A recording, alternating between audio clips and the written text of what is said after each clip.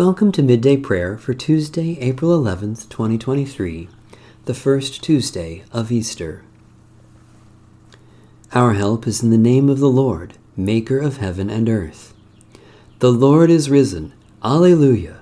Alleluia! The Lord is risen indeed. Praise the Lord. The Lord's name be praised. A reading from the book of Ecclesiasticus, or the wisdom of Jesus, son of Sirach. Fear of the Lord is true wisdom.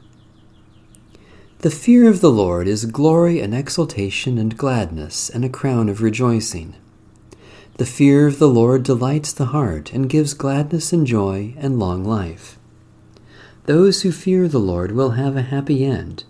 On the day of their death they will be blessed. To fear the Lord is the beginning of wisdom.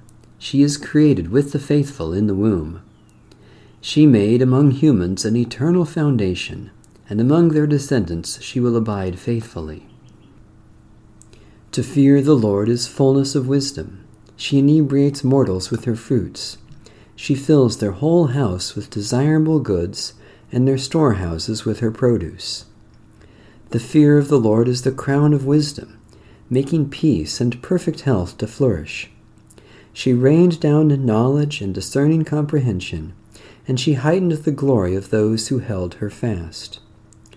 To fear the Lord is the root of wisdom, and her branches are long life. Unjust anger cannot be justified, for anger tips the scale to one's ruin. Those who are patient stay calm until the right moment, and then cheerfulness comes back to them. They hold back their words until the right moment, and then the lips of many tell of their good sense. In the treasuries of wisdom is insightful analogy, but godliness is an abomination to a sinner. If you desire wisdom, keep the commandments, and the Lord will lavish her upon you. For the fear of the Lord is wisdom and discipline.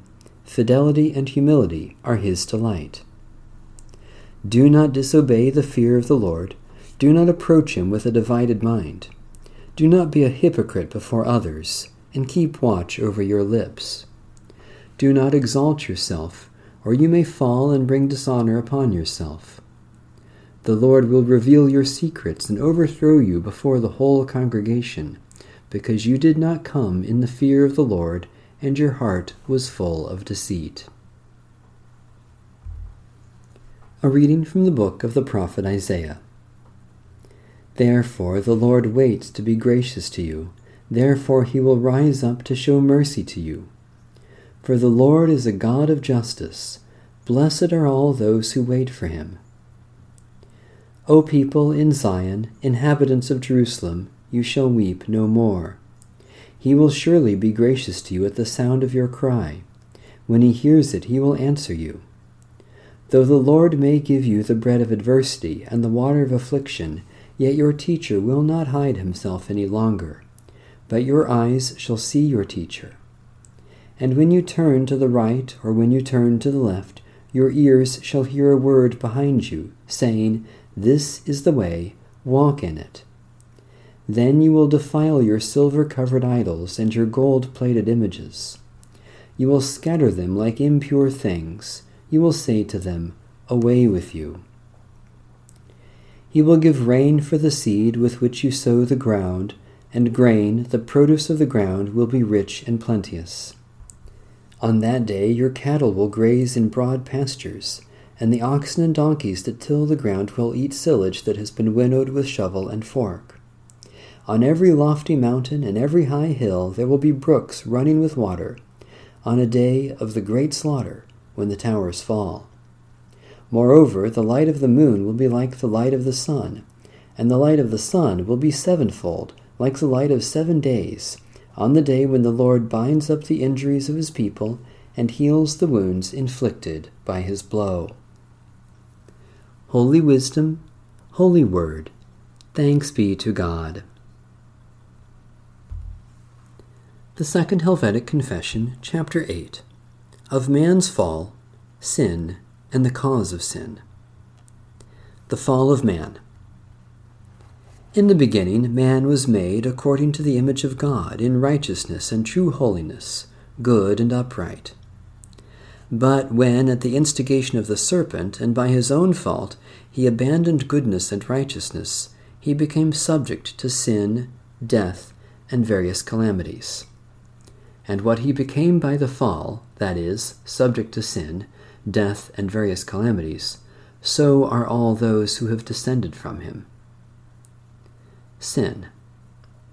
By sin we understand that innate corruption of man which has been derived or propagated in us all from our first parents, by which we, immersed in perverse desires and averse to all good, are inclined to all evil. Full of all wickedness, distrust, contempt, and hatred of God, we are unable to do or even to think anything good of ourselves. Moreover, even as we grow older, so by wicked thoughts, words, and deeds committed against God's law, we bring forth corrupt fruit worthy of an evil tree. For this reason, by our own deserts, being subject to the wrath of God, we are liable to just punishment, so that all of us would have been cast away by God, if Christ, the deliverer, had not brought us back. Death.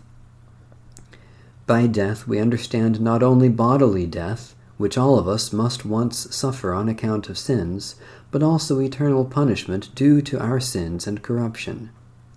For the Apostle says, "We were dead through trespasses and sins, and were by nature children of wrath like the rest of mankind. But God, who is rich in mercy, even when we were dead through our trespasses, made us alive together with Christ. Also, as sin came into the world through one man, and death through sin, and so death spread to all men, because all men sinned." A prayer of Reinhold Niebuhr, 1892 to 1971. God, give me grace to accept with serenity the things that cannot be changed, courage to change the things which should be changed, and the wisdom to distinguish the one from the other. Living one day at a time, enjoying one moment at a time, accepting hardship as a pathway to peace, taking, as Jesus did, this sinful world as it is, not as I would have it, trusting that you will make all things right if I surrender to your will, so that I may be reasonably happy in this life, and supremely happy with you forever in the next. Amen. A prayer with children in preparation for worship.